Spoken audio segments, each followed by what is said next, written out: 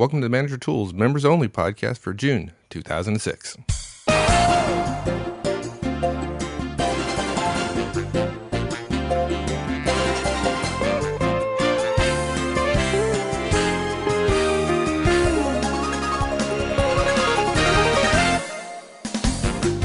Hi, this is Michael Ozen, and welcome to the Manager Tools Registered Members podcast for June 2006. Today, Mark Horstman and I cover the last in our series on the basic disk profiles. Now, over the past 3 months, we've covered the D, dominance, the I, influence, the S, steadiness, and today, finally, we walk through the C, or the conscientious profile in detail. Now, this one should be particularly interesting in that an awful lot of our audience most likely fall into this particular profile and have at least a high component of C in their profile. Now, like the last DISC podcast, it isn't necessary that you listen to the other high I, high D, high S podcast, but you will want to have listened to our regular weekly show on the DISC profile, Improve Your Feedback, in February 17th of 2006, and you can find that in the archives. Without that high-level overview, this podcast won't be nearly as effective as it could be. If you've been following these podcasts, you'll be aware of our How to Use the DISC to Be More Effective Everyday cheat sheet available in the members section on the website. So for those of you trying to get the most out of this cast, just like last time, it wouldn't be a bad idea to print the cheat sheet out and have it next to you for reference during the podcast. So with that, let's get on with the show.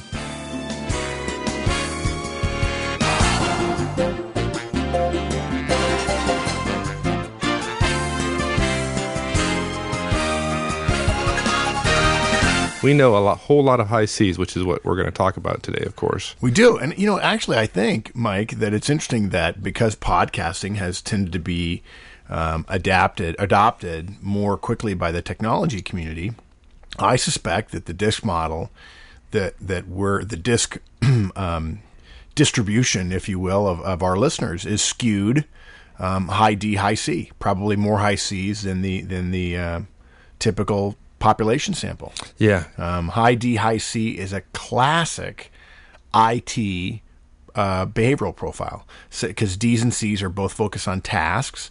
The IT world is not a people-focused world. When IT people meet consultants, they're like, geez, what a schmoozer. What a salesperson, Yeah, I know they drive that big BMW, and apparently corporate America really appreciates their skills, but I have no respect for their intellect and what it's all about. So, yeah, we know a lot of high Cs. And when I was working with you, I stood out. It was pretty clear who the consultant was. Yeah, I might have been a high D, but I had the high I going for me, too, and some of these high Cs. And you had some very smart high Cs working for you that I could just see them looking at me and going, this guy's not that smart. Well, the salesy thing is probably what they picked up on most of the high I piece. You fast talking, smooth talking. Yeah. Dressed in Armani suits. Yeah, there you go. So, okay. Okay. So, first question we always ask ourselves on these monthly casts about going through the top four, and this is the last one. It's kind of a sad note. We're doing the last of 4 monthly casts that have been very well received. This one's on high Cs. So let's start with how to spot them. Broad overview first, the way we always do. Let's talk about some famous high Cs. Well, if people have pointy ears, they're a high C, right? There you go, exactly. If you've got pointy ears, a la Mr. Spock of Star Trek, you're a high C. He truly is the classic. Another perfect example is Joe Friday of Dragnet. Just the facts, ma'am, just the facts. No smile, just work. Meryl Streep. And actually, one of my favorites in terms of a modern version is Gil Grissom, the CSI Las Vegas male lead played by the actor William Peterson. That kind of never smiling, focused on work detail. In fact, I would argue that there are a lot of high Cs in crime scene investigations all over the country. That analytical, the perfectionist, the logical ones, the accountants, the engineers, the research scientists. They're methodical, they're cautious. God, we need people like this in the world. They like to take their time to think things through to keep people from, like me, from going off half-cocked. The more data they have, the happier they are. I really should hire a high C assistant. That would be ideal, but I keep hiring assistants like myself. It would be very good, but you both would go crazy. I suspect you're right. Some people would say about high Cs that they practice something called analysis paralysis. Unlike high Ds, who are famous for saying ready, fire, aim, high Cs like to say ready, aim, aim, aim, aim, aim. And standing next to them, the high D's head explodes. And the high I says, well, if the guy's head's going to explode, let's go have a drink. Right. And the high S says, how's everybody feeling? And here's the high C saying, aim, aim, aim, aim. More data, please. Yeah, how's everybody feeling about the fact that the guy can't make a decision? Yeah, exactly. That's the high S, right? High C's like working within well-defined processes and systems. And they will be the person who makes suggestions to improve the system and the process that they're working within. When things go wrong, high Cs are classically the ones to say a rule was violated. If you'd just followed the rules, everything would be okay. Or a process was ignored, or a high I, a horseman, played fast and loose and had no data to support their ID. Had no data to support their wild idea. High Cs think everything without data is a wild idea. On the other hand, with data, the craziest thing in the world, data that supports it, that makes it logical, that makes it rational, that makes it reasonable, the craziest thing in the world seems normal to them. High Cs generally do not like, in many cases they absolutely hate, uncontrolled or emotional acts. I suspect that high Cs would never watch a show like Fear Factor. They probably like shows like Jeopardy. I'm just guessing. I could be wrong about that. There are times when I wonder why anybody watches any TV shows. Although earlier this evening I watched a little bit of Hoosiers, which was playing, and thought, now there's a reason for the TV to be invented. Great movies like that'll come into my house. I have a story, Mike, if we've got a minute, about really a perfect story shared to me and to many, many people in the world by my former partner in my consulting firm. His daughter's name is Alora, and Alora is a CPA, very bright person, really a keen analytical mind Alora has. And she was the CFO, still is the CFO of a pharmaceutical company in San Diego. And Alora is a classic high C, off the charts. Now, when you get to know her, she's very personable. She cares about the people in her family and her life. She's a good person. But when you first meet her, you get that kind of neutral facial expression that makes you wonder, gosh, is this a friendly person? You're not really sure. And I want to tell you about a typical day in Alora's work life. Alora got to work at about 7:45, and that gave her a chance to go to the break room and get a cup of tea and heat the tea up in the microwave, and then go to her office and turn on her computer. And at 8 o'clock, her computer was on. She was behind the desk. The door was closed, and she would work until about 10 or 10:15 when there was a company-sponsored break. She would take a 15-minute break by going to the break room and getting a cup of tea or a cup of coffee, coming back to her office, closing the door, and working until noon when it was lunch hour. And, of course, she was working on financial analyses and reports and so on. When she sat in meetings, she would essentially take notes and provide reports. When she went to lunch, she walked across the street to Balboa Park, sat on a bench, ate lunch outside in the wonderful San Diego weather, usually by herself, took a walk sometimes, came back to the office, and was ready to work at 1 o'clock. She'd work until about 2:30 when there was a company-sponsored break, and she'd go get her cup of tea and spend 10-15 minutes out of the office, get back to the office, close the door, and continue working. And at 5 o'clock, when it was time to go home, Alora turned off her computer and went home. And so could the rest of those crazy people who work there if they wouldn't spend all their time jacking their jaws with their buddies and talking at the water cooler and emailing crazy stuff back and forth, jokes and silly videotapes, and going to look on the internet for funny stuff and checking out urban legends and telling everybody about how their weekend was. What a complete waste of time. If they did their job, and only their job, they could go home at 5 o'clock and be with their family the way she was. And life was good for Alora. Until her pharmaceutical company decided to go public. Well, if you know anything about going public, it's a financial analytical nightmare in a way in terms of reporting. And for a period of a couple of months, Alora's role as the CFO was to talk the company up, financially speaking, in a series of cocktail parties and dinners with a roving band of analysts that would come in from Wall Street and analyze the company to determine whether or not it was a good investment for their institutional shareholders and or institutional investors. I'm sorry, and so Elora would go home and go get ready to go to a cocktail party and get dressed up a little bit, and then go and have a lovely time and chat and have a glass of wine and chat people up and be friendly and outgoing and warm and personable, and then go home and throw up. Wow. To me, that's the ultimate story of adaptability. And she's quite good at it. I mean, when Elora decided to be personable, she was wonderful. It was not her natural way. But that, to me, is a perfect example of someone who found a job, found a career, found a profession, a lifestyle, a work professional lifestyle that was perfectly fitted for her, and she was very good at it, as I say. And then when her work threw a curveball and it required a different set of skills, she could adapt. Oh, she might not have been as naturally schmoozy and gifted networking as some high eyes in the world or as a salesperson, but nevertheless, she was very effective at what she did. It was just terribly uncomfortable. It was like chewing glass for her, and she figured out a way to make it work, and she did it. Wow! And that's a high C at a cocktail party.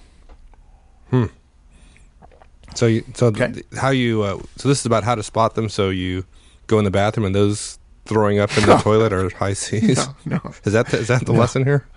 No, Mike, we have a lot of high C's listening. Okay. I'm sure we're going to get some feedback on that comment there, or if not feedback, comments, some kind of comments. Let's talk about verbal, vocal, and visual clues. That's the way we've been breaking down these discussions. Verbally, when you start interacting with somebody who might be a high C, what are you going to hear verbally? First of all, they're going to tend to ask questions versus making statements. Remember, a high C is a task-focused and reserved person. They're reserved like the high S, and they're task-focused like the high D. They're exactly opposite, not exactly, but essentially in the model, they're opposite the high I, who is assertive and people-focused. The high C, and if you think about the model, we start with the D in the top left corner, the top left quadrant of a circle, and we go around the circle clockwise fashion. So top right is high I, bottom right is high S, and bottom left is high C. So the D and S are opposite one another, and the I and C are opposite one another. So, whereas the high I, opposite them, loves to make statements, bold, brash, big statements, the high C tends to ask questions versus making statements. They want to gather more data. That's why they ask questions. They tend to listen more than they talk. They're a reserved person in general. They love to absorb data. When they're interrupted, they tend to stop talking because, again, that's their natural reserve showing through. They tend to have a slower pace of speech. It comes across as measured or methodical or formal or even logical or step-by-step in its delivery. They also tend to go, when you ask them for elaboration, they'll go back a couple of steps and build a compelling case rather than telling you the one thing they need to tell you. The feeling that a high I has when a high C starts answering their question is they hear this start of a long-winded answer, and what it translates into the high I's brain is, when I was born. And the high I is thinking, I really don't need to know that much. Is the answer 7 or 5? And the high C's answer is, well, that depends. And when the high I says, well, what does it depend on? The high C says, well, that too depends. Yeah. Well, we have a friend, and you know Brad. I think Brad actually listens to these podcasts, and he knows full well that he's high C because we joke about it all the time. But when he starts telling a story about something at work, he starts off by telling you the color of the person's shirt and the color of their socks. And you know what? If he's talking to another high C, that's wonderful. That's the great thing about the model. The model tells you, hey, if you observe these kind of behaviors and they're very similar to you, you get to talk to that person in what would appear normal to you. But if I'm talking to Brad, which is always amusing, he looks at me like I have two heads. And of course, I look at him like he has no head. No, I'm kidding, Brad. C's are taking a hit on this call. No. Brad knows how highly I think of him. But when we talk to one another, we struggle at times. Partially because when we're together, we're in social situations, so our natural tendency is to be more relaxed, more like ourselves, and to forget that it's worth it to work a little bit to try to reach out in terms of a style and a behavioral preference to match the other person's style a little bit. The high C mic asks why questions. We mentioned that they ask questions. They like to ask why questions, and the reason why is they want other people's behavior. They want a system or process to inform that behavior. They want to know why you're doing it that way and try to infer from what you're doing what the underlying construct is that you're using to approach this particular problem, this particular situation at work. And if they can understand that, if they can infer that from your behaviors, it will help them understand why you're doing what you're doing, make suggestions, make corrections, and so on. Very powerful. High C's ask lots of why questions. They're not big on small talk at all, as you might imagine. They tend to be reserved. Remember, they're like high S's, they're reserved. And they're like high D's in terms of being task-focused.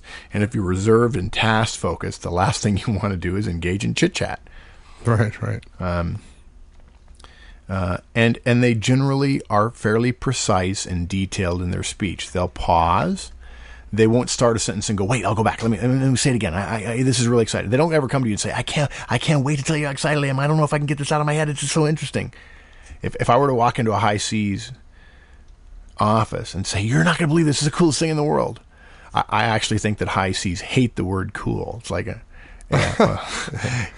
cool doesn't cut it for me, man. If I were to do that to a high C, to a CFO, they would say, okay, sit down, young man. Let's take a moment. Let's understand what you're talking about here. Speak slowly. Use big words. They don't blurt things out. And they find when other people blurt things out, they don't appreciate it. They believe that when they're talking, as I said earlier, that the process is, or the ground rule is, they're supposed to be talking. So when other people interrupt, that's a breaking of the ground rules. So they're very precise when they talk. They don't blurt things out. They're not going to interrupt when you're talking. You're going to find that they pause and listen and reflect on what you've said for a full second sometimes before they respond to you. Good. Okay. So that's what they say. How do they say it? In other words, vocal clues. First of all, very little inflection. Of all four of the styles, the high C gives you very little vocal clues. If you're interacting with somebody and you think, boy, I just can't get any sense of them from the vocal tone, inflection, pitch, speed, pace change, any of that kind of stuff, you're probably talking to a high C. Fairly monotone, actually. They don't feel a need to be too inflection oriented. A little bit lower, a little bit quieter, a little bit slower, more measured and considered. Generally, just not a lot of clues here because, again, they don't want to jump into the realm of a high I and become salesy and pitchy because that would then imply that emotions might rule the day. And they don't want emotions to rule the day. They want you to look at their pile of data and say, my pile of data, your pile of data, Mr. High C, is better than mine. And we shouldn't get excited about data. We should simply analyze the data and know that it's the right data. It's the right information we need. It's a logical choice that we're making. Yeah, just facts. Yeah, just the facts, ma'am. Just the facts. There is, I will say, we joke about high C's in the same way that high C's and everybody else, by the way, Mike, jokes about high D's. High D is the one that gets on the elevator and keeps pushing the button until it breaks, even though they know that in the history of elevators, the button causes the door to close in about 2 seconds, and you just have to wait 2 seconds, which seems like an eternity for high Ds. But high C is the classic example of a high C learning a different style, which, by the way, high Cs can be very good at learning if we provide them information that will help them understand why a different approach would be better. In one of the Star Trek movies, Mr. Spock was killed, and the next movie he comes back and brought back to life, and he has to relearn all of his Vulcan knowledge, and he's standing at a bunch of computer terminals, and in the course of standing there, they're asking him all these complex questions about Vulcan history and about algebra and about, I'm sure, complex stuff that I don't even know what it is. And then all of a sudden, one of the computer consoles asks him, "How are you?" And he says, "That's an irrelevant question," or something to that effect. And the computer says again, "How are you?" And he says, non-responsive question or non-effective question. And his mother happens to be there and says, "No, Spock, actually, it's an effective question. It's a reasonable question. You're half human, and as humans, we pay attention to our emotions."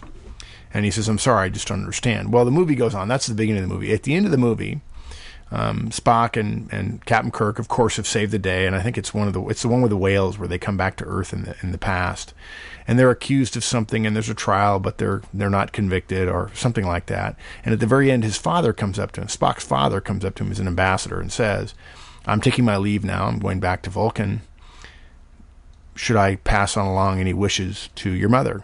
And Spock says, "Yes. Tell her I'm fine." That was Spock's effort at being emotional, as embracing the human side of himself. Please, High Seas, don't write me and say that I implied that you were not human, because I've worked for many High Seas and they're all smarter than me and much more logical. And with enough data, yeah, in fact, you can be more effective than other people. There are times to get data and there are times to move quickly, and it takes all kinds to make the world an interesting place to be on a day-to-day basis. Okay, visual clues. Not a lot of facial expressions. Again, High Seas tend to be not contact-oriented terribly much. Often, they're not the one to stick out their hand first, although they will stick out their hand and shake hands, of course. A lot of times, the reason they don't shake hands at work is because their hands are full of stuff. They're carrying around binders and Excel spreadsheets and data and notebooks and books and so on. So they were busy. They don't tend to make a lot of eye contact when they move through the office, going from office to office. They tend to have a less animated face, as we suggested. Not a lot of eye contact, because the reserved folks, the S's and C's, tend to see eye contact as a little bit assertive and even aggressive in some cases. Slower body language, smaller gestures, and as we all like to remind people, the D's and I's of the world tend to make gestures above their shoulders and outside of their body and below their waist, whereas the S's and C's of the world is more reserved, tend to gesture above the waist, below the neck, and inside the outlines of the torso. Those tend to be smaller and more controlled gestures. If you look at their workplace, Mike, they tend to be somewhat sterile, perhaps, not as warm and fuzzy as some other people's. And often there's either the desk is exceptionally clean, or there are a lot of piles of work, because ICs love to have a lot of stuff around them, a lot of piles of work on the desk. But they're neat. Cool. Okay. Now that we've identified how to identify, now that we've learned how to identify High Seas, what can we do to communicate with them more effectively? Okay, let's start with in general. High Seas don't like aggression, so we want to approach them indirectly. We want to send them an email first, positioning an idea, and then follow up with a data. By the way, High C's are the ones that send you high D's and high I's, the attachments that you never open. So send them your data in advance. Don't ask for a decision right away. Hey, the idea of walking into a High C's office and saying, "Hey, real quick, I need something from you." The High C, the first response to that is, "I don't think so." I mean, you may be saying what's important to you when you say "real quick," but the High C's first response to that is actually negative. Now, if you say, "I need your input," they're all ears. On the other hand, subtle difference, if you say to a High C, "I need your opinion," High C's are not big on opinions. They're big on facts. So what you want is, "I need your input," or "Can you give me some insight?" or "Can you make a recommendation?" Those are analytical words. Those are professional words. Those are words they respect. Oh, you want to drive a High C crazy? Do this. It's fun. I do this all the time. Is just go in their office and say, "Hey, you know that the data you started collecting, a month ago, you got like 3 months left. Could you just summarize that and just give me a high level picture of one pager, one pager in the next 15 minutes?" Yeah. And as in the interest of fairness, if you want to drive a High D crazy, walk into their office, sit down, slouch a little bit, pick something up off their desk and say, "Hey man, how was your weekend?" "No, wait, before you start, let me tell you about mine." Oh God. Oh yeah, that's right. Your ID, that's just driving you nuts, isn't it? Yeah, just the thought of it It makes your skin crawl, doesn't it? And the high S's are thinking, wouldn't that be a nice thing to do on Monday, to schedule a half an hour to go from person to person office and just say to them, how was your weekend? or what are you doing? Yeah. What are you doing? Oh man, that would drive me nuts. Anyway, okay, how to communicate. They're not big on aggression. They like to think logically. Show them your logic and data up front. And they like to review the data, so don't summarize like Mike says. Give them written reports first. They love accuracy and completeness. Don't be surprised if they say you're missing something. Don't fight them. Agree, go get the data that they want. Now, the third time they ask for more data, say, look, I'm sorry, we have to go with the data we've gotten. And quite frankly, if you're dealing with managers or directors or executives, they know that they can't ready aim all the time. Although sometimes high C bosses of high I's, high S's, high D's tend to want more and more and more data. It just so happens that they will get to the point where they have enough data, but it's always longer than the high D, high I, or high S wants it to take. Okay? Let's talk about delegating, Mike. If you're going to delegate to a high C. At one point in general, though, what's important, they're proud of their accuracy. So yeah, if you want to compliment a high C, compliment them on their thoroughness and correctness.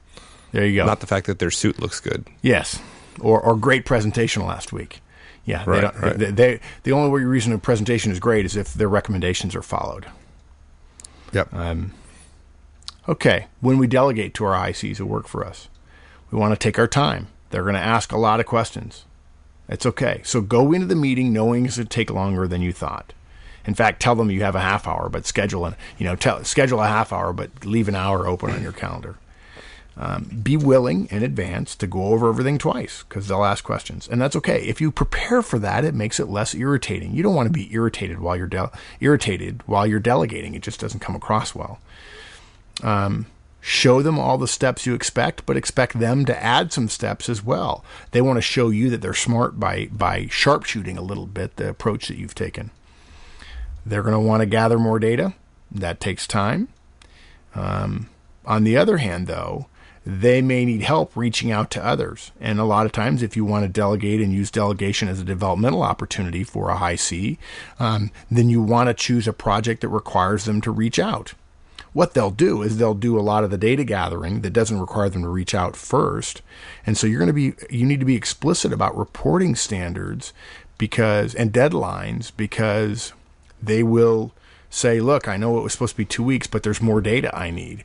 And you're going to have to be willing as a boss of a high C to say, I don't care how much more data you want. I want to report by Wednesday based on the data you have. And when the high C says, I really think that just if you'll give me till Friday, then I will get that last piece of data. And I'll tell you what will happen, folks. It's happened to me. I'm a high I. I'm exact opposite of a high C. You give them till Friday, they say, look, unfortunately somebody was out. I did get one piece of data. I need 2 more. I'll probably have it by next Wednesday. And you are in rotating deadline hell. And there is no way out unless you say to them, nope, Wednesday it is. We're going to go with the data you have by Wednesday.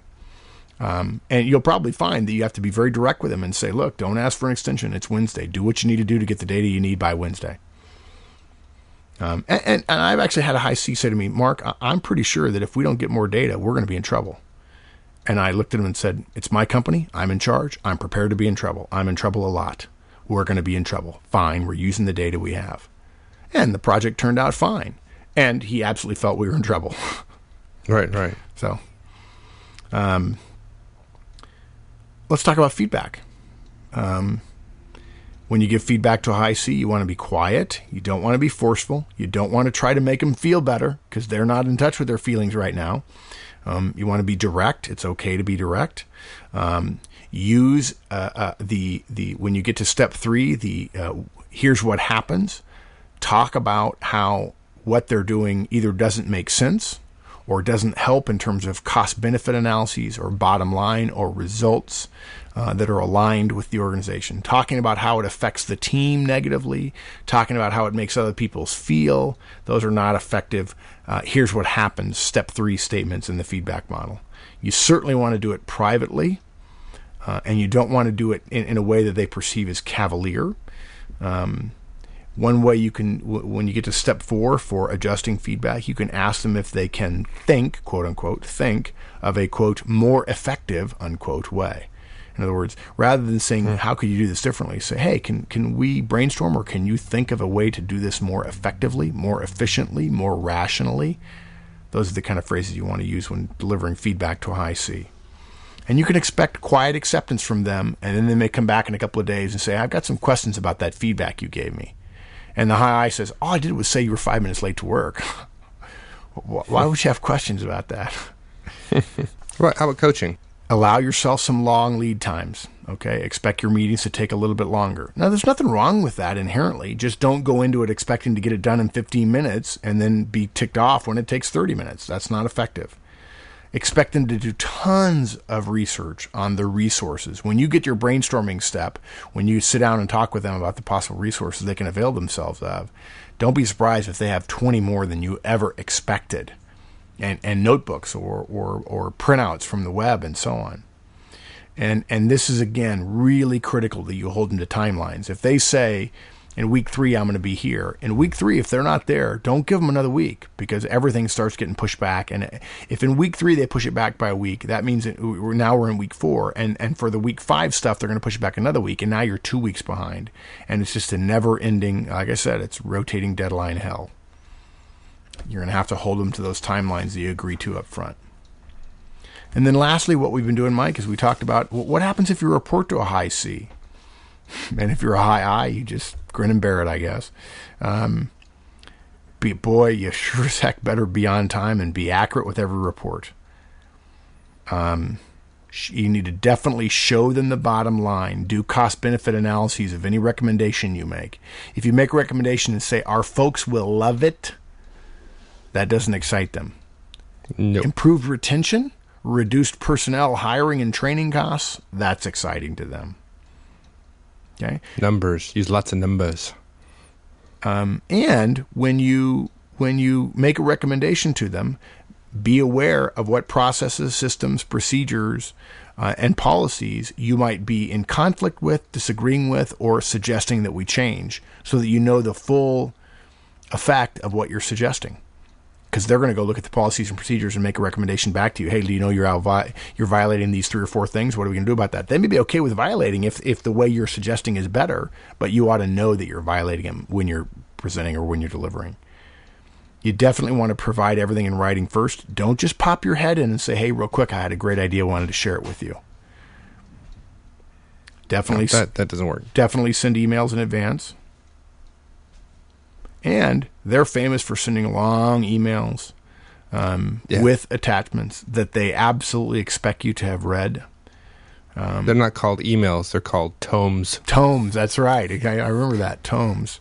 I find that if I look at an email and the scroll bar is active, it's not a good sign for me. And for high C, they're like, great, more data, good. They're going to explain to me what they want from me. They're going to explain it in detail. That's good. And then lastly, don't be surprised if in one of their long weekly emails they send you when they're writing at night, because they don't necessarily, or they're not as comfortable as you are if you're a high I or a high S. They're not as comfortable interacting with you. So they 2 nights a week, they stay a couple hours and draft a long email to you telling you what they want done and what the team should be working on for the next 3 or 4 days. Don't be surprised if you just kind of scan it and then they say, hey, where's my report? And you go back and reread their email and there's a deliverable buried in the middle of their email. And they don't break it out and make it easy to see necessarily. You've got to read their emails. Now, they assume you're reading all the details, right? They're detail-oriented. They're going to assume that you're doing the same thing. We tend to see the world not the way the world is, but the way we are. So I see everybody else as being friendly and outgoing and warm and personable, and the high C says, I really don't see people that way. I see them as detail conscious or dumb. Horseman, we see you as dumb. You're not detail conscious enough. Now look, we have a lot of high Cs I'm one of them, but we have a lot of high Cs probably listen to us, given kind of what you talked about earlier, the kind of landscape of podcast listeners today. So given that, and I know we have a lot of high tech listeners as well, because I've talked to many of them. Give us some clues, if you would. If you're a high C, what are 2 or 3 things that high Cs do that in the corporate world really put them at a disadvantage that they could personally work on if they want to be more effective in the workplace? Gosh, I mean, are you asking for 2 or 3? You just want me to give you a quick list of a bunch? Look, they close their door when they're in their office, or they send emails to people that sit 5 feet away from them. I tell you, that's shameful. It doesn't work. It's rude to 25 to 50% of your audience. Believe me, executives. Lots of high Ds, lots of high Cs, and plenty of high Is in executive roles and high S's. Because executive roles are about leveraging people to accomplish things.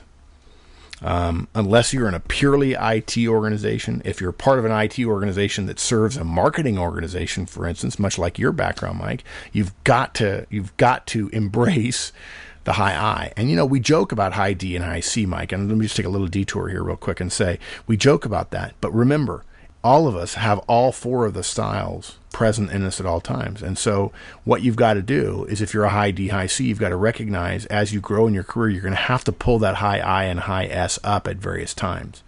If you're an executive, if you're a manager or a wannabe manager and you want to become a director or an executive, you've got to grab that high I and push it up if it's really, really low.